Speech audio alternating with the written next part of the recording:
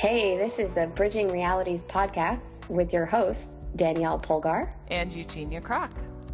Bridging the esoteric and the practical concepts of astrology into everyday life. We're happy you're hanging out with us, and we hope you enjoy. Hello, everybody. Welcome back to Bridging Realities. Hope everybody had a lovely Thanksgiving holiday in the States and wherever else you were. Hope you had a good week. Happy new moon to everybody.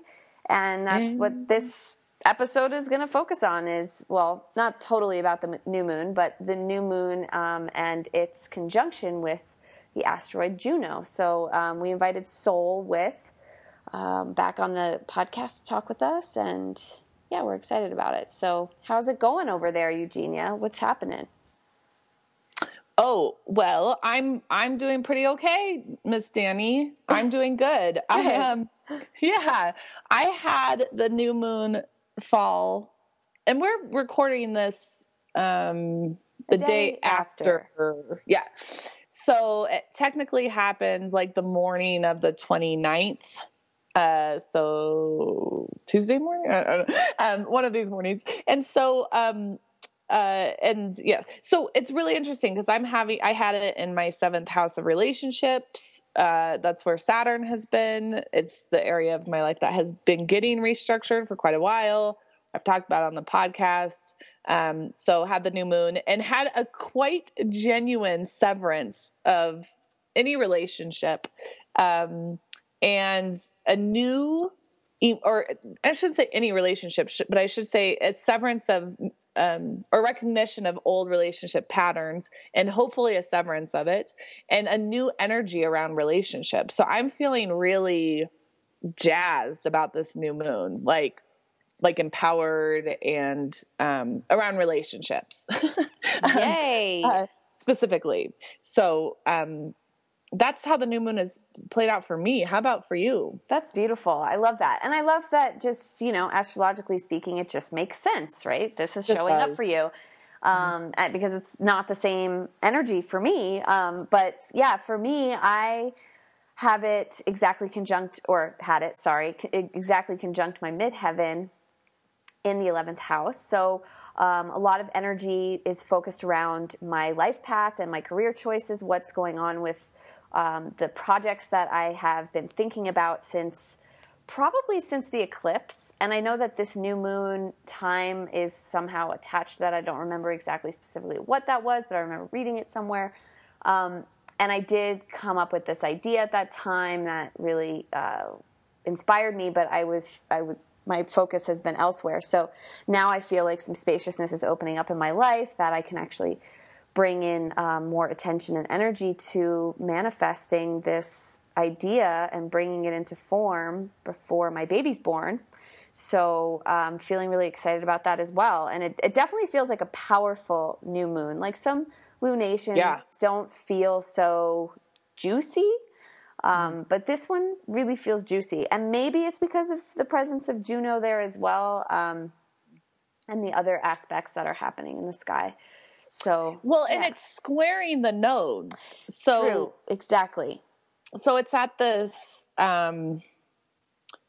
really important relationship with itself. The moon's nodes we talk about, south north node, big stuff, destinies. So it's squaring it. So this is this extra emphasis on the moon and its effects on our lives. And I think because we've had so much activity in Sagittarius this year, it's really bringing a lot of these things into more clarity, more fruition. And you had mentioned, ideas and of course, Sagittarius is these ideas and these values and these beliefs. And what we'll talk about in this episode is about Juno, but she represents a number of different things, which will be explained in the episode, but she really does also very much represent commitment. And so what are we needing to commit to? Like, I need to commit to using my fucking voice in relationships. I've got to make that commitment to myself. In fact, I have to commit to myself in relationships and being authentic, right? And that is my like realization at this new moon, you are realizing, okay, I'm going to commit to this work project. I'm going to make the commitment to it. Right. Mm-hmm. So for all of you in your own individual charts to find out where the new moon has occurred in Sagittarius in your charts, you might notice that that's an area in your life that you're recommitting to. And right, maybe this is, and I would imagine that's why this has something to do with the eclipses, because those are with the nodes. So the eclipses both in the spring and then in the fall. And so this might be this extra emergence energy with it. So what are you all looking at right now in terms of that commitment? And we talk about this with Juno as well. What are you where are you putting somebody else on a cloud or on a pedestal and becoming submissive and losing one's power to that external God?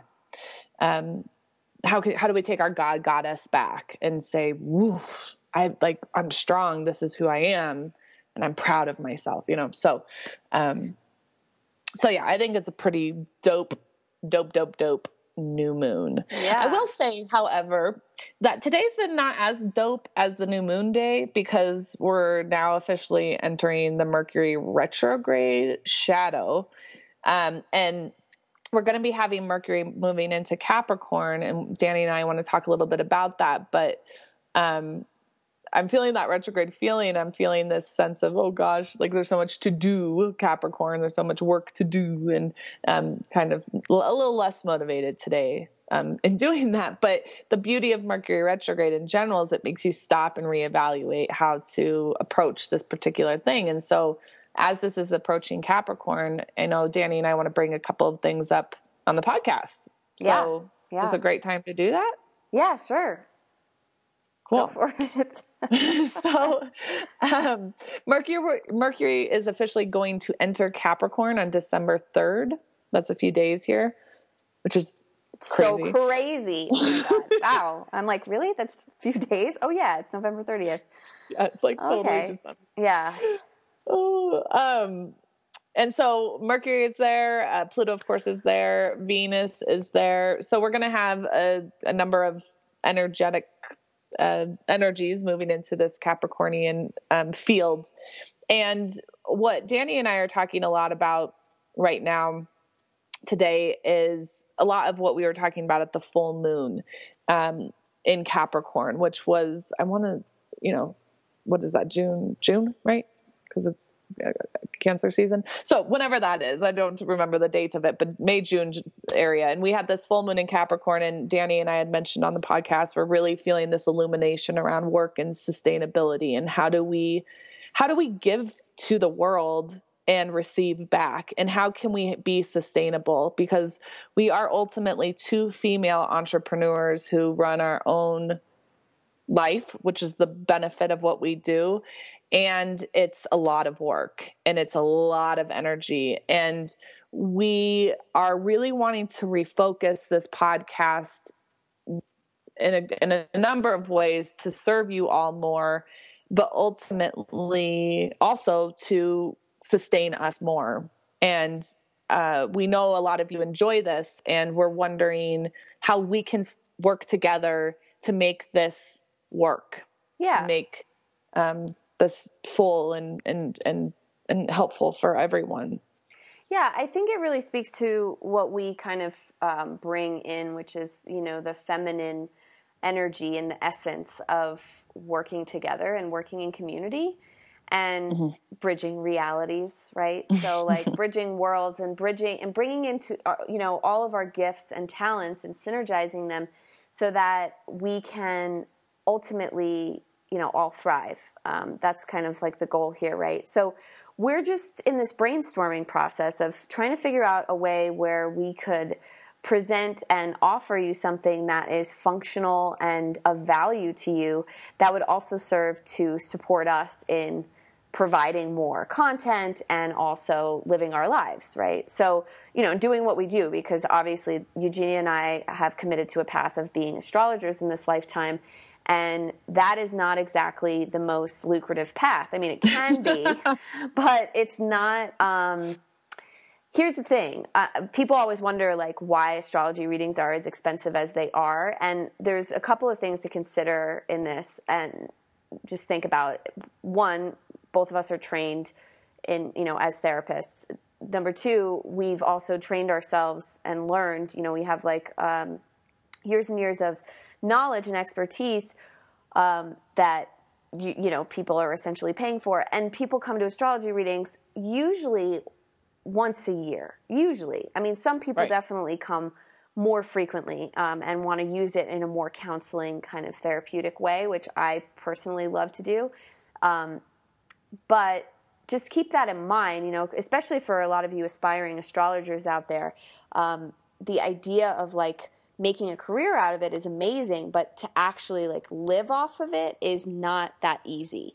So we're trying to figure out ways where we can bring our tools, our skills, of astrology, our knowledge, everything like that, but also the fact that Eugenia and I are counselors and we are also artists.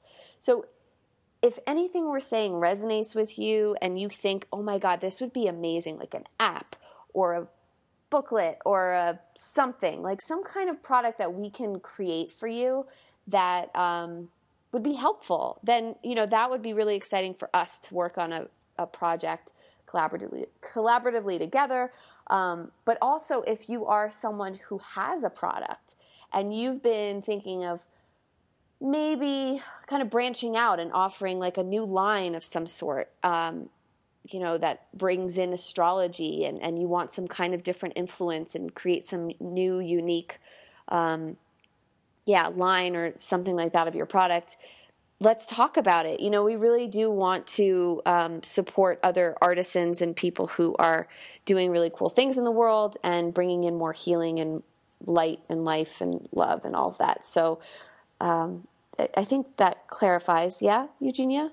Does that make sense? Yeah. Okay. And I'm so happy you brought up the fact about the prices because, it's the knowledge that it comes with, but it is also, people don't come,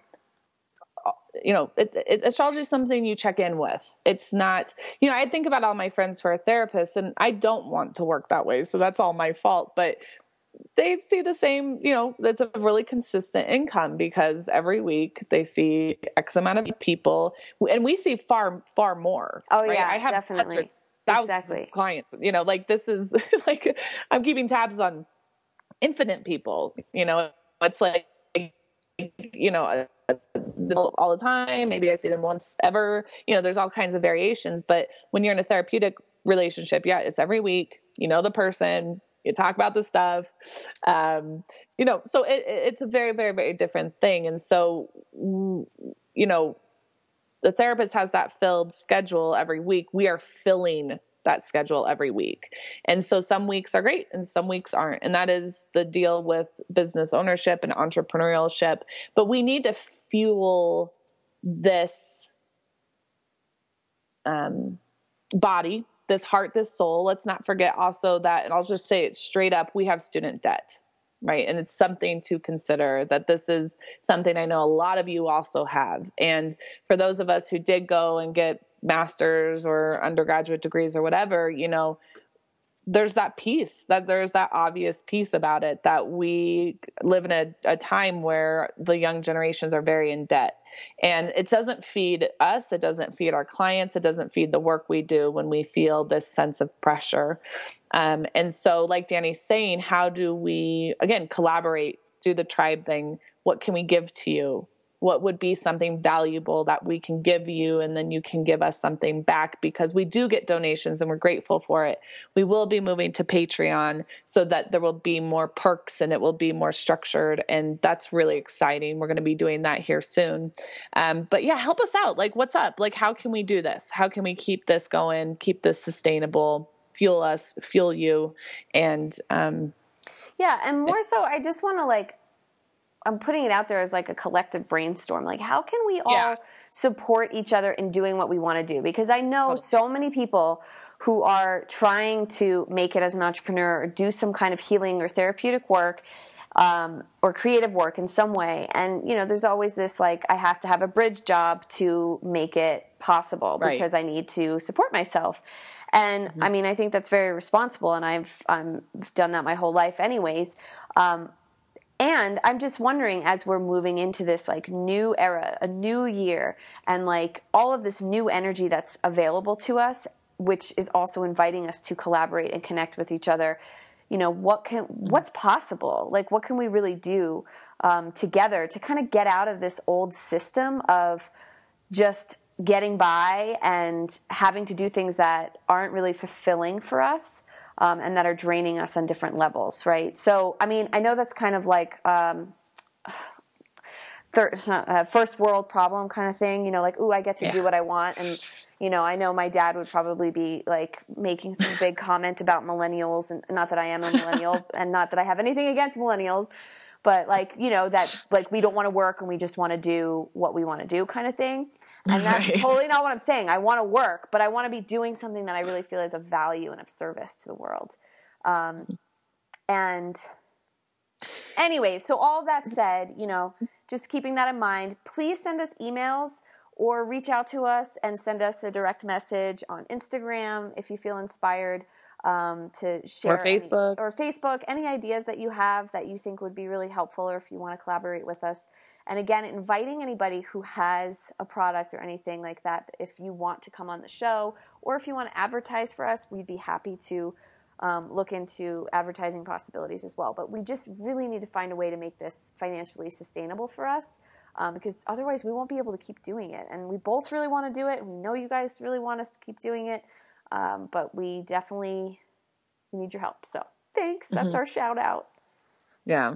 Yeah. And yeah, and I think because those of you who have seen us, I think you do want more consistent stuff. I don't think, you know, you might not want to get your chart read every week, but you'd like this consistency to hear our voices still and consult for you still every week. So it is, it's kind of like therapy for our listeners and for ourselves. And so, yeah. So, yep, you've said it. We've said it. We've all said it. And you know, I do want to mention I've been asked this before. People come up to me and they're like, how many full-time astrologers do you actually know who only make their income just from astrology? And I know a lot of astrologers, and it's not that many. Yeah. So the fact that, you know, we are in that position is pretty amazing, that we can even be full, you know, that's amazing. Like, I'm so grateful that I'm like one of those rare people who's been able to figure this out up to the point that I have. It's like, wow, this is amazing. But like, I think by us doing this, we're starting to create a culture and paving a future for those of you who want to do this, because people, like, I've had so many clients who are like, well, I really want to do this, but like, who's a professional, like, who actually can do that? Who can pull that off? Well, let's figure out how to do it. Like, we will pave the way for, you know, generations to come. You know, I have a number of clients who come in with their babies. I've met with them before they were pregnant, while they were pregnant, and after. And I think, gosh, what if your kid is going to be some epic astrologer because you have been, you know, with this child? And how do we create a culture that really supports this important work in the world that we do for everyone to come, you know, because there is a handful of full-time professional astrologers in the world that I'm aware of. And, you know, and those of them who are, they've probably been doing this for decades to get to that place. You know, how do we do this and make it realistic to not have to wait 2 decades and, you know, work, you know, on the side, doing something that is taking our time and not allowing us to. Anyway, so, yep. There's also something I just want to mention too, like just hearing you say like the importance of astrology, and thinking for all of our listeners and people who have also been our clients who are listeners, or who have received an astrology reading, just thinking about the value of that experience. Not to say that every astrology reading you've ever had is going to be amazing, but in this gift-giving season, I'm just going to put it out there that giving an astrology reading as a gift is pretty awesome, because this also ties into why astrology readings can be, or people might judge them as expensive, because they keep on giving. it's not like the information that we're exchanging with people is just something that's happening for the day. It's something that is like looking at, the next, period of your life, or looking back into your past, or like, showing you something that only this tool can really do. So in that way, it's kind of like priceless, I want to say, but I don't want to like exaggerate too much on that, but just also acknowledging that if you're thinking like, what's a really cool gift I could get somebody this year, somebody who's special to me, what about an astrology reading? Totally. It's the gift that literally keeps giving. It keeps giving. I've been thinking about that, lady. I'm like, wow, this is a gift. This is a gift that keeps on giving. Wow. Because I'll tell you, I still listen to my Tom Brady reading from 2007. I still listen to it. And like, it still speaks to me. So yeah, I've just been thinking about that, how valuable it is to give something to somebody that is unlike any other gift they've ever received. So if that's of interest to either one of you, Eugenia and I, you can visit both of our websites, eugeniacroc.com, daniellepolgar.com. And we do have gift certificates available for people that they can schedule on their own time. And anything else you want to add before we launch into our new moon episode? No, I just think this is what we're doing is quite vulnerable. Yes. Saying all of this, and but we got to say it. What I've learned from recording this episode when it comes to Juno is she was part of this new moon, so she's going to be a big part of this moon cycle, is she does not value herself enough. She doesn't. This is the archetype of the woman, the feminine archetype that literally puts God on the outside. Says, oh, well, the man provides, or the man supports, or all those different things. And so I'm just going to keep my mouth shut. So I'm safe. So I have my king. So I have this and that. But we live in 2016. So a lot of us aren't married to kings, and never will be. And so I think it's a vulnerable thing we're saying, but it's authentic and it's real. This is not an easy profession we've chosen. We love it, and that's why we keep doing it. But it is a lot of work. It is a daily thing. And that is our choice. Absolutely. But we are voicing that we are valuable and we're going to state that to the world, that we are our own queen. Right. We don't necessarily need someone else to make that, to provide that. Right. We are it. Right. So, yeah, I think this really goes into the whole like feminine healing wave that we're all witnessing, because women are finally waking up to our value and our worth. And this has been happening for, a couple of decades now, but even more so in this day and age, with people who are trying to both support their family and be, a mother, or just be an entrepreneur, and how to blend those two worlds. And, it is a really vulnerable space. So thank you for speaking to that and naming that, because I think it's common practice for a lot of women, and this is a generalization, but to just be like, it's okay. Like, just be nice, and you can just have this, and here you go.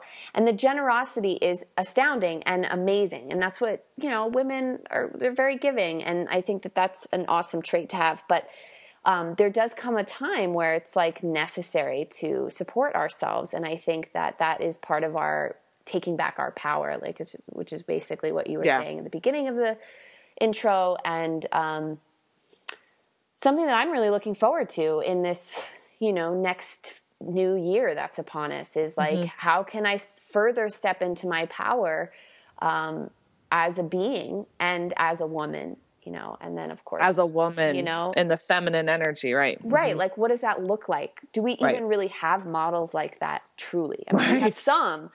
But like, I think that's kind of like the blind leading the blind a little bit here. So we're trying to figure it out as we go, ladies. And we need as much support as we can get. So any ideas that you have, really appreciate them. And we really appreciate your listening ears. So thanks for letting us just kind of ramble here about this topic. And we hope you enjoy listening to Sol, who is she's like a songbird for astrological insights. I just love listening to her. And definitely have your chart pulled up for this one. Oh, yeah. Yeah, definitely. Find out where your Juno is and follow along. This one, yeah, I'm like so empowered after listening to Sol speak on this one. So I hope you all will have the same experience. So likewise. Yeah. All right. Well, love you, Danny. Love you, listeners. Enjoy. Thank you. And enjoy. Hello, everybody. And we are here for another episode to discuss the new moon that just happened yesterday. And we have our lovely friend Sol here with us to share some information about that. So welcome, Sol, back to the podcast. Oh, hello, Danny, and hello, Eugenia. Thank you for having me again. It's an honor to be sharing together with you, lovely ladies. Likewise. We are thrilled about it. Yes. And I think, we were inspired to bring you on the show for this one to talk about the new moon, but also to really talk a little bit more about Juno, the asteroid goddess, because we, of course, brought you on for the Ceres talk. We talked about Ceres.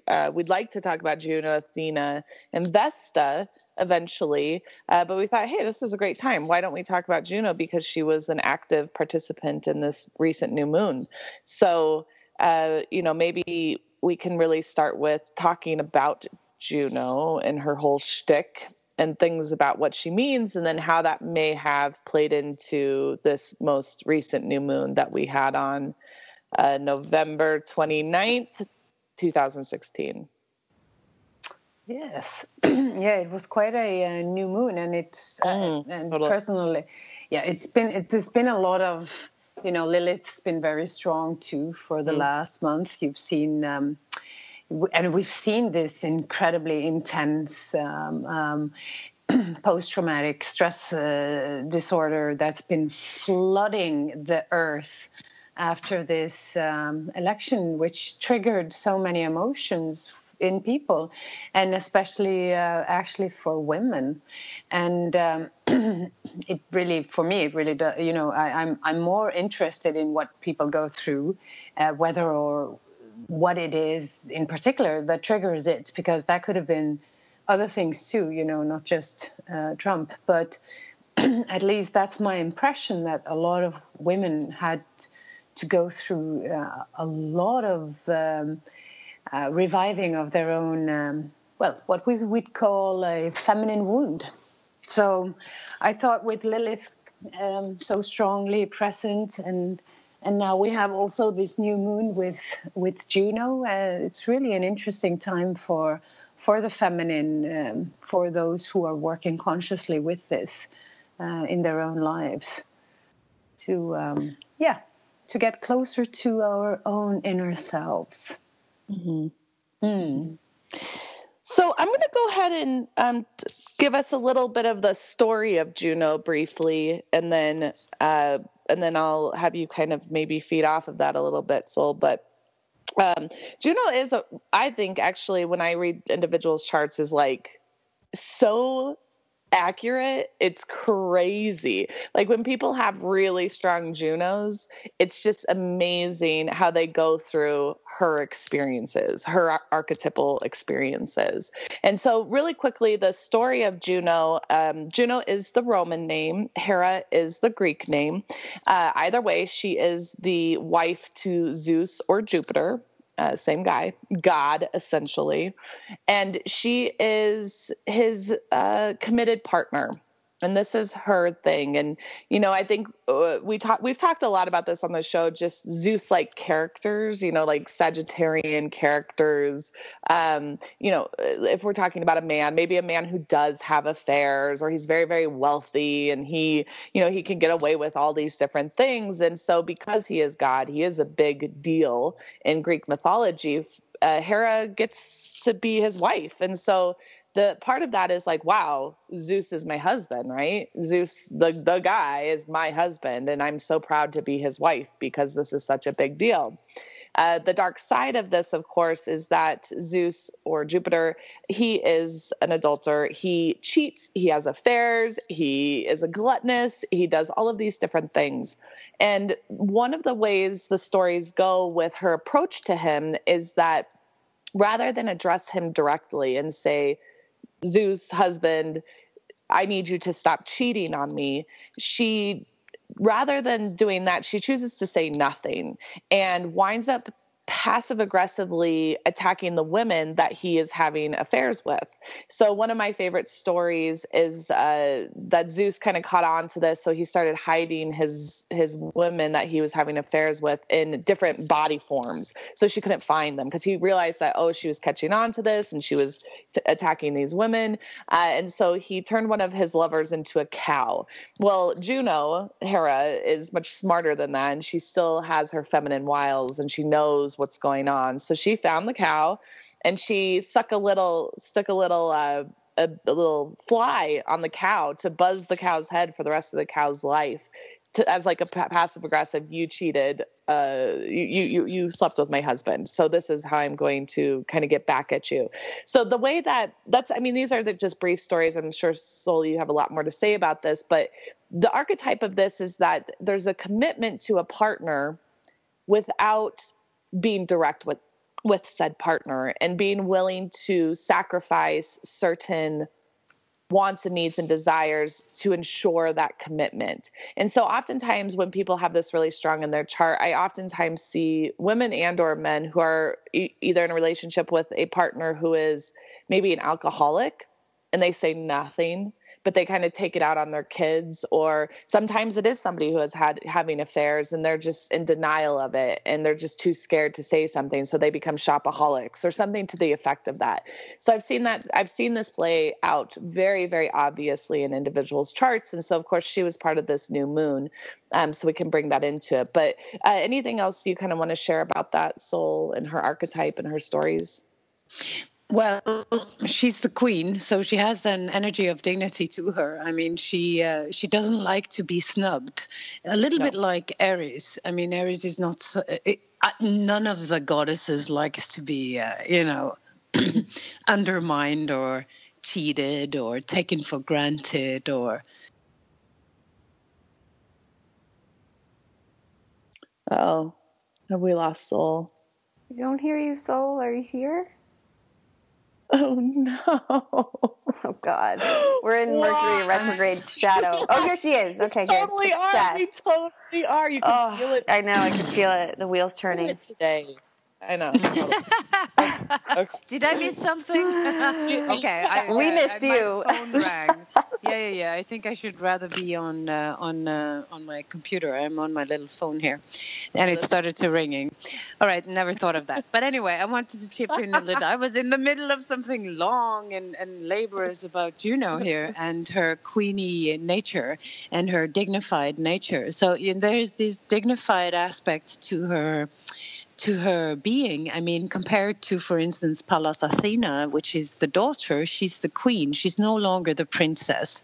And there's this feeling of initiation when you get to the queen archetypes, that you need to come to a place of independency in order to get that level of love that is needed in order to end abusive relationships. And for her, it is, as you see, she's stuck in a relationship where there's no equality. He's got all the freedom. She's stuck with, she's more planted in her house or in her home or in her inner realms. She's more the classic woman. And the feminine is, in a way, I often hear these stories where you have men and women having kids, and then suddenly, there's this feeling that you have to ask the father whether or not he wants to babysit his own kids. He can come and go as he wish, but she's more or less tied to the home. She's feeling a stronger connection to the home. And these themes of freedom versus freedom versus bondage, I think, lies deep in the anger and injustice that sometimes we come across when there's a very prominent Juno present. And but there is definitely something with these goddesses that is, when not happy, they will feel that there's a darkness to their nature. As you mentioned to Eugenia, she was not there's a vindictive side to a paranoid side to the feminine when there is an imbalance in the relationship. And I think it's often translated into why doesn't he love me? The way that men sometimes pay less attention to the details and women are more detail oriented. What does that mean? I mean, we're sort of more oriented towards being loved and feeling loved, whereas men are more seeking elsewhere too, and not perhaps so attentive to the little details that can really make a woman happy. Like there was somebody who said, if you want to make a woman really happy, you take out the garbage. And so it's interesting, I think, that the theme of equality or inequality comes so strongly with this, because there's this, it's not that Juno, I think that part of us that is Juno, it really wants to be home too. It doesn't really need to go out into the world necessarily. But I often see, especially when there's a Juno-Jupiter aspect, like somebody's playing out the Jupiter part and the other one is playing out the Juno part. And it leads to very easily this feeling of inequality in relationships. And a feeling like less satisfied.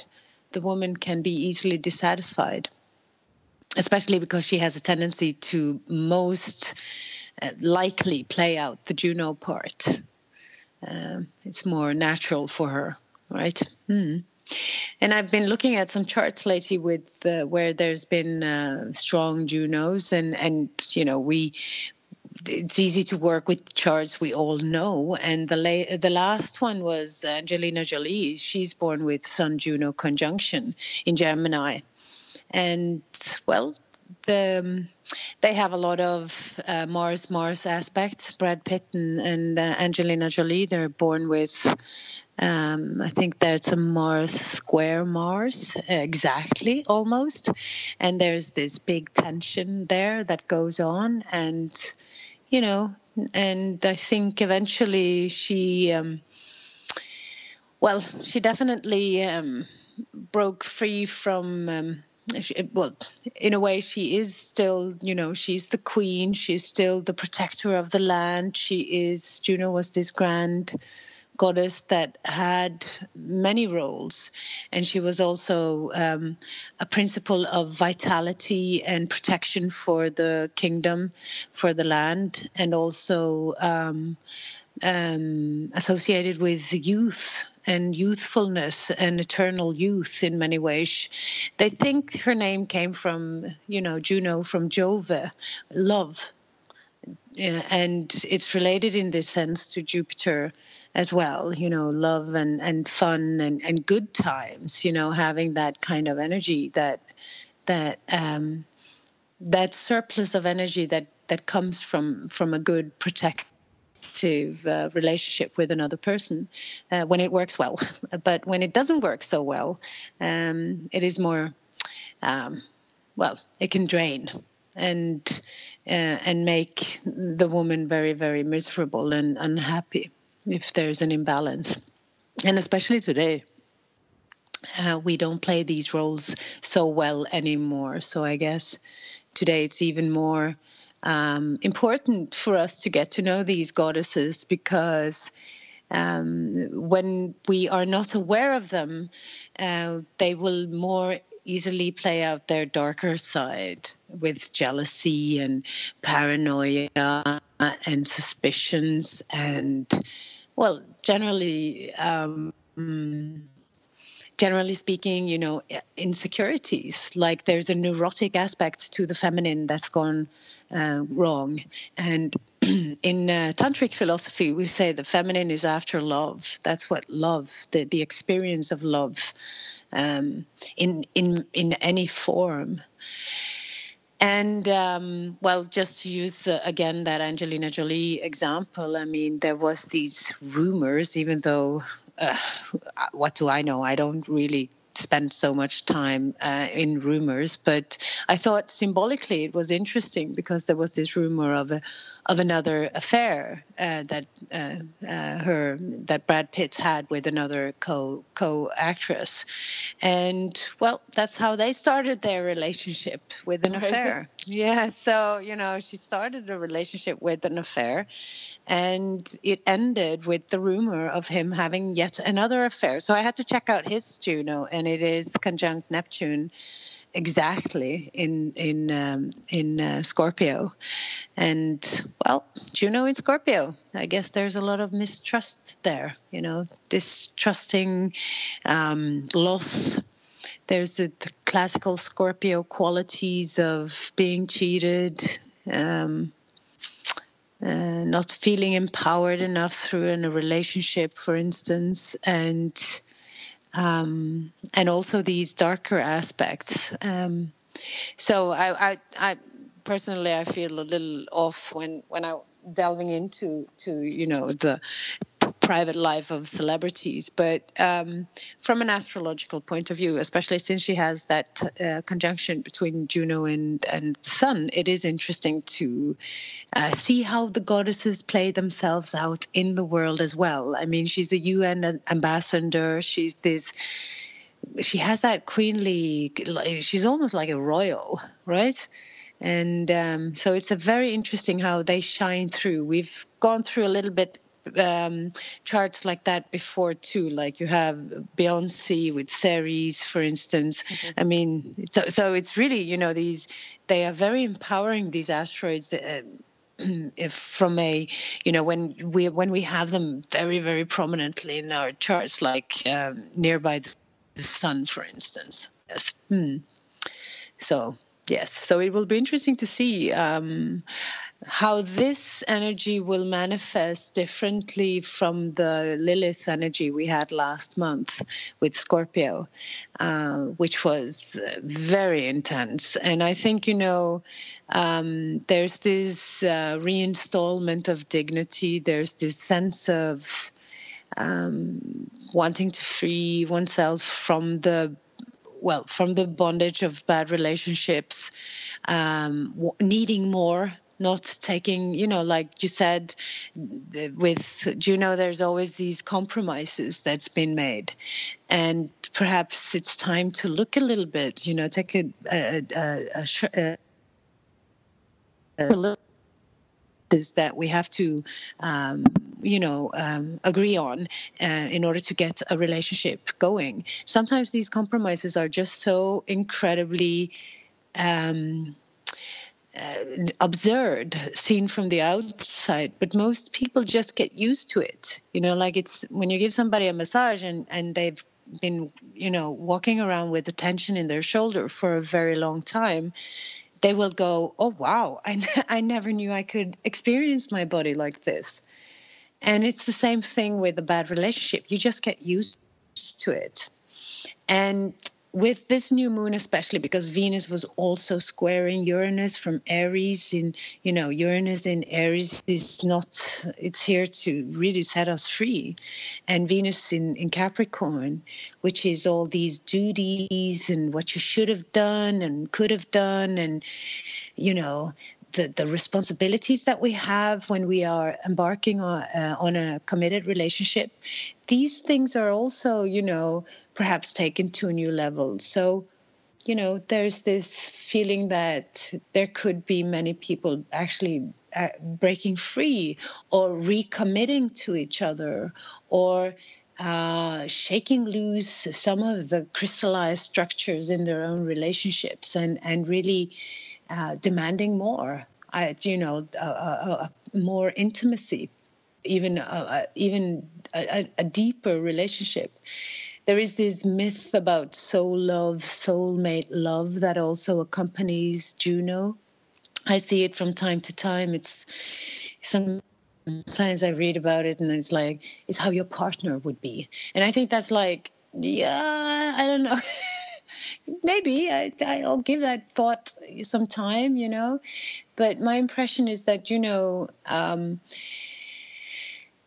is about the experience of partnership, not the kind of partner you would like to have. It's the entire sphere of partnership. And we would, the soulmate love thing, it's really, I can understand why it's there. It's, soulmate love. It's this unique kind of, there you are, my missing link kind of experience.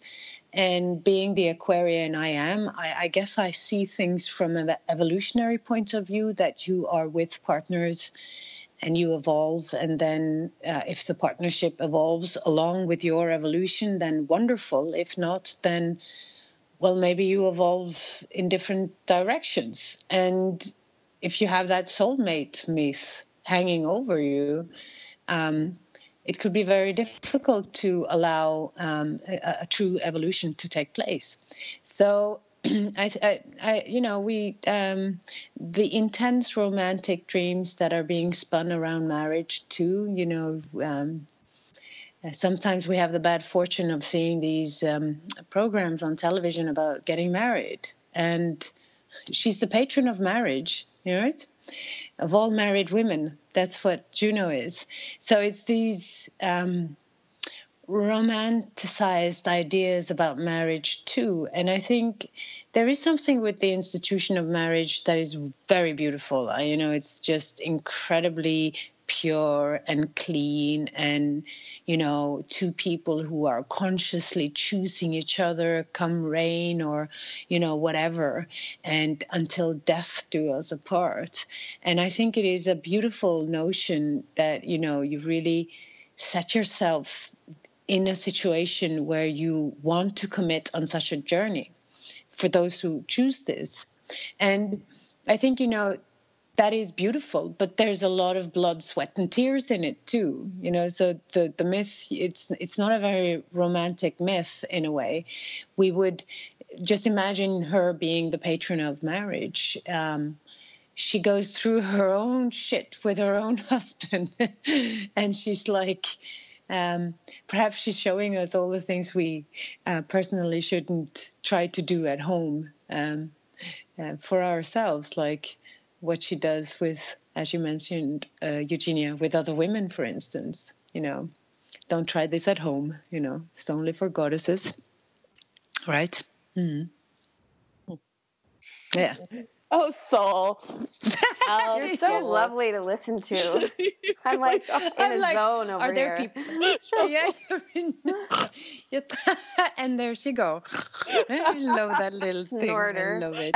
Yeah, she's so fine. I love that. Oh, wow. Yes, you first get me going. It's like, I can't stop. But it's beautiful. I love these goddesses. They are so wonderful to work with. And relationships, by all means, it must be the most interesting thing ever, don't you all think?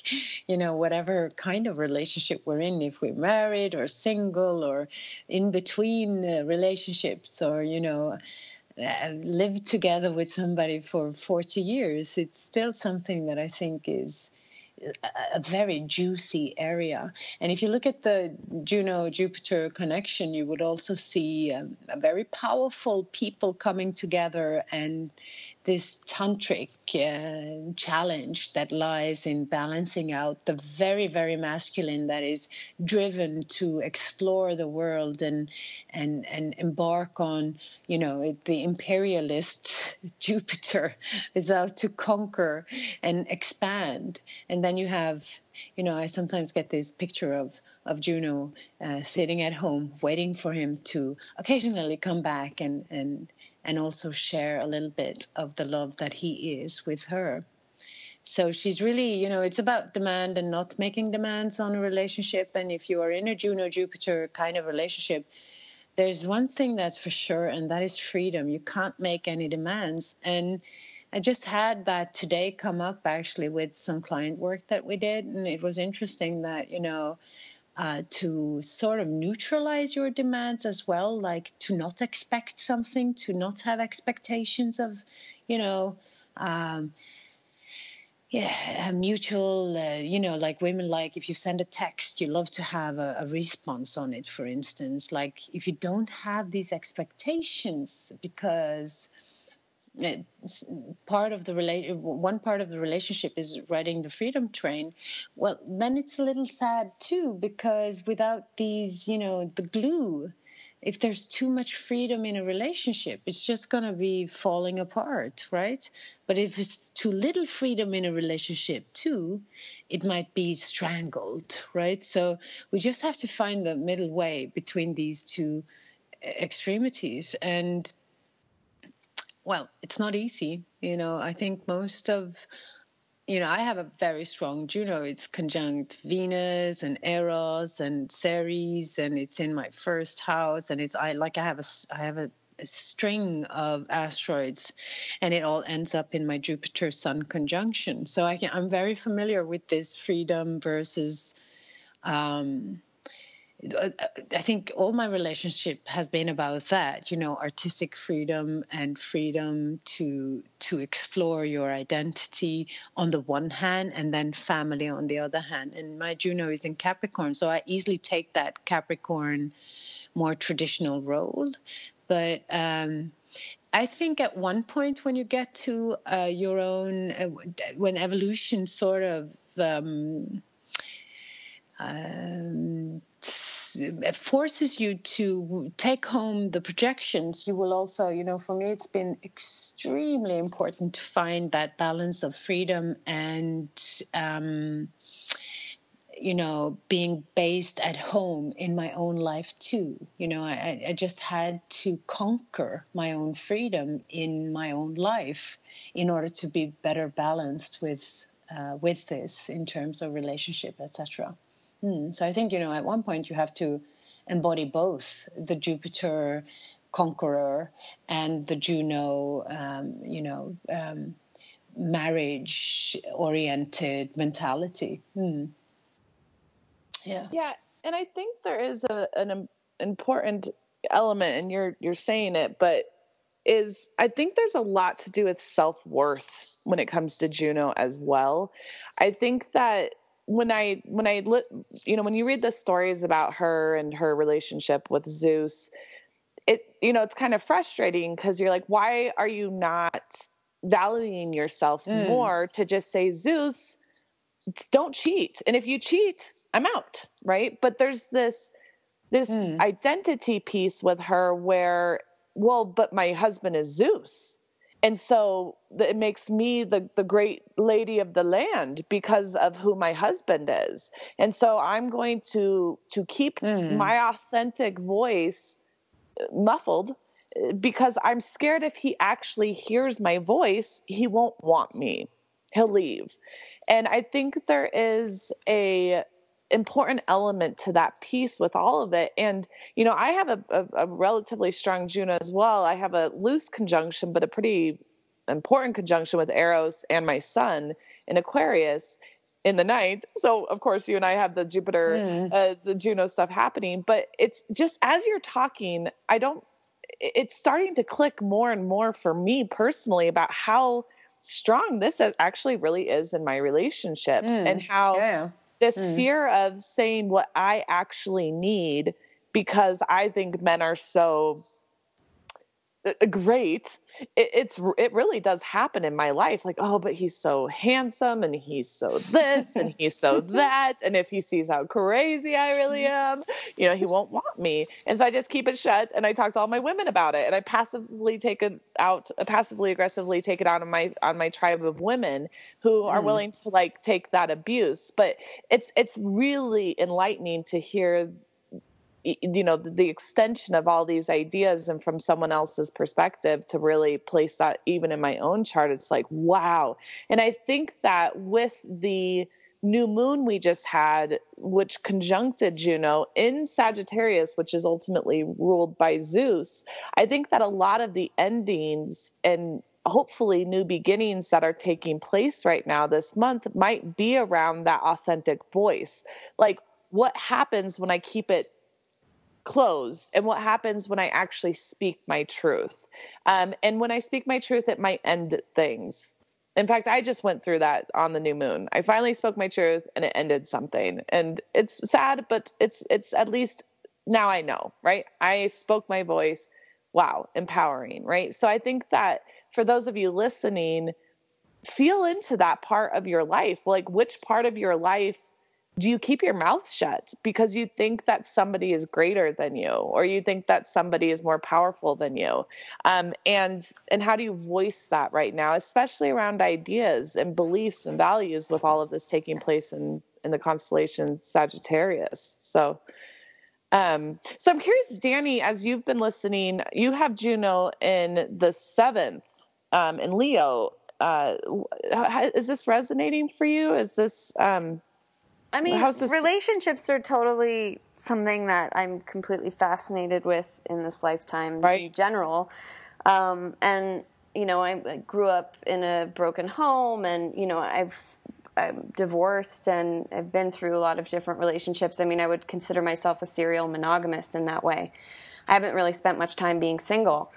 So relationships are both an area of kind of expertise for me, but also, I just feel like part of my life work, and I actually think that that's true for most people, just because we're always relating to other people and other things, and whether it's romantic or not, it takes on a different form and lessons and such. But yeah, I mean, I'm certainly resonating with everything you're saying. I mean, I'm not really familiar with, as you know, with Juno and some of the asteroids, just a basic knowledge of them. So, I'm just kind of taking in what you're both sharing and trying to figure out like how this plays into the energy of the current moment. Because it doesn't really resonate with me in terms of my relationship right now, but, thinking about the greater whole of what people might be going through. And I have been doing a lot of relationship counseling ever since Jupiter moved into Libra. So it is interesting to pay attention to that as well. Yeah. Yes, well, that's the story of any astrological transit, is where are you? It's relative to your life, what you are going through. And for some it would play out intensely, like for some it would be like a resurrection of something deep feminine. It's like the inner queen is born. I would see the new moon as that even. There is something incredibly beautiful about that new moon with Juno there so precisely. And it's bringing in that soft, beautiful, feminine energy. So it might just have something, a little gift there for someone. At least that's what I felt, nothing big, nothing grand, no, just a lot of sweet conversations with a lot of wonderful women, actually. And that was interesting because that also goes in different waves. So that came in, a big, huge wave of women just came in to my life with this new moon, and the sisterhood in a way. So that could be it. But with everything that is how we work with these astrological cycles in general, it depends a lot on the current state of affairs from where you are at the present moment. I would, for somebody who is in a shitty relationship, this Juno new moon could offer a definite chance of confronting whatever doesn't work. Like there's this Juno activation that could bring in what we talked about with the compromises, etc. And then for somebody who's not really interested in a relationship, this could just be an inner sacred marriage between the inner male and the inner female. And I think that's for people who meditate a lot or do a lot of yoga. It's a beautiful, when I hear the Queen, I think the heart. Immediately I think the heart, and especially because she's a protector too. So there's something with protection that goes with this, and to keep your energy high, So, but the dark side of any feminine asteroid, of the four great ones, the dark side of it is when the energy is fragile, when it's vulnerable, when it's not functioning properly, when we're not in harmony with ourselves, when the body is challenged, or whenever there's some sort of challenge in your life, right? That has to do with this. Well, while you're taking that, Sol, I want to also add to that I think commitment in general might have something to do with the moon as well, because ultimately she does represent commitment. Yes, we talked about the shadow piece of it, but the fact that she stays with her husband and she commits to him is, I think, very honorable too. She's not quick to leave. She's not going to be the feminine archetype that's like, well, you did something that hurt my feelings, so I'm out. I'm splitting. I'm starting somewhere else. It's like, no, I'm going to commit. I'm going to commit. So perhaps with this new moon, we've all been looking at where are we committed in our lives. And I think for every individual, just to see where the new moon fell in our charts will help us really understand the individual piece of this for each of us as individuals. So we have just a few minutes left here, girls. So any quick last thoughts from you, Danny? No, I'm just trying to put this together in my mind of like how this plays out. I mean, I feel like a new person after my Saturn return. Like how I related to relationships in the past might have been very in that Juno light of like, please don't leave me. Like I'll do anything, and just kind of putting up with nonsense, which I did for a long time. And I've maybe as I'm, inching closer towards my Leo North node in the 7th house, there's something to that where I'm certainly loyal, but also loyal to myself first, where that would be, I mean, I can't say that if that were to happen in my relationship, I'd be like, I'm out. But yeah, it's just something to consider of how that shift has happened for me. And also about this commitment piece that you're speaking about. Cause for me, it's, with this new moon, it happened exactly conjunct my midheaven. So I'm thinking about career and, stuff that I want to do with my life path. So, yeah. Totally. Interesting. Well, and I think too, with you having it in Leo, I think you do have a commitment to your creative voice. Like it's something never departed from, whether you've been making videos or photography or whatever it is, like you're committed to that, and I think that's, if each person looks to where it is in their individual charts, and you're committed to relationships, like you are somebody who's like, I am committed to relationships. And of course this is in your 7th house, the house of relationships. And so it is, I think that after you all have listened to this, go look in your charts and really meditate on this. I know I certainly, I think Sol, you've really thickened or deepened my own personal experience of my own Juno, certainly. So I really applaud you and I thank you for your wisdom. And do you have any last words with our last few minutes? Of course, I always have a few. Last words. How many do I get? No, You get I wanted 2 minutes worth. Yeah, Danny, the seventh house, Leo, Juno. It's a path, it's a process, and evidently you've gone through a lot of processes related to relationship, and it all made you commit better and more to your authentic self, which is always a point when there's a strong fire energy present, right? You have to be the authentic voice.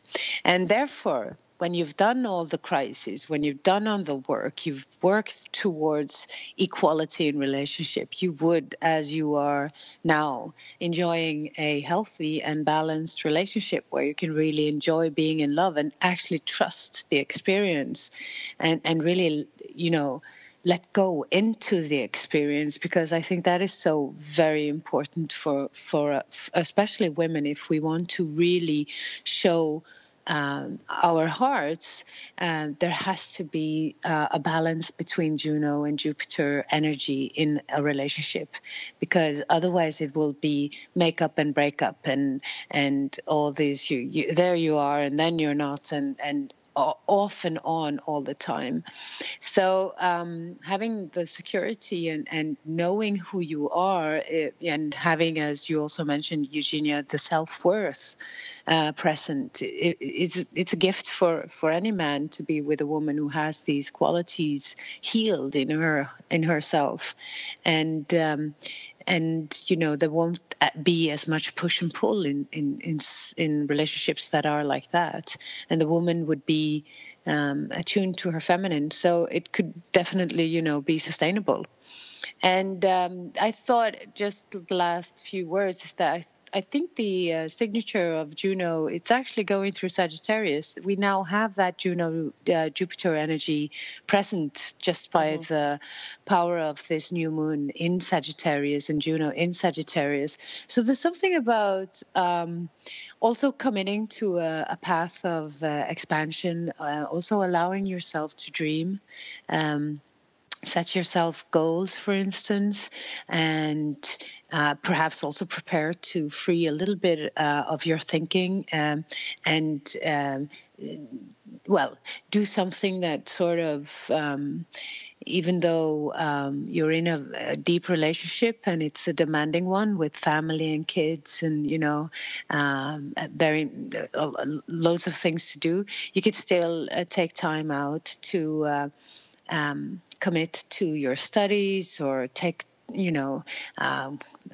join that webinar you wanted to go to, or go for the yoga that you dream of but never perhaps feel you have the time to do, etc. So there's something with finding and integrating freedom versus commitment in your life for the present moment. This is the zeitgeist of the new moon, and it's a beautiful little expression of trusting that you can have both. Right? There can be freedom and there can be security. Right? So, amen. Well, amen to that. Yes. Yes. What do you think else? That's what Jupiter is doing in Libra. It's trying to force us to find the middle way, you know. And all the flip-flopping from extremes is not doing our health very, it's like, I'll try this for 14 days. And now I'm really fed of this, so I'm never going to do it again. And it's so, yeah. Yes. Awesome. It's fun, huh? Well, great conversation. Wonderful conversation, per usual. And we will look very forward to bringing you back to cover some of our other lovely lady friends. Yes. Let's definitely do that. Yes. Cool. Yes, let's do that. Wonderful. And thank you, both of you. Yes. Yeah, thanks for joining us. And happy just after the new moon for all of you. But may this month help us all clarify our commitments to our particular values and our beliefs, and may it give us all the courage to speak our authentic voice. And the dignity, right? The dignity that is the core of the heart. The dignified human being is what Earth needs now. Aho. Wonderful. Aho. All right. All right, everybody. Well, thanks for listening, tuning in. Until next time.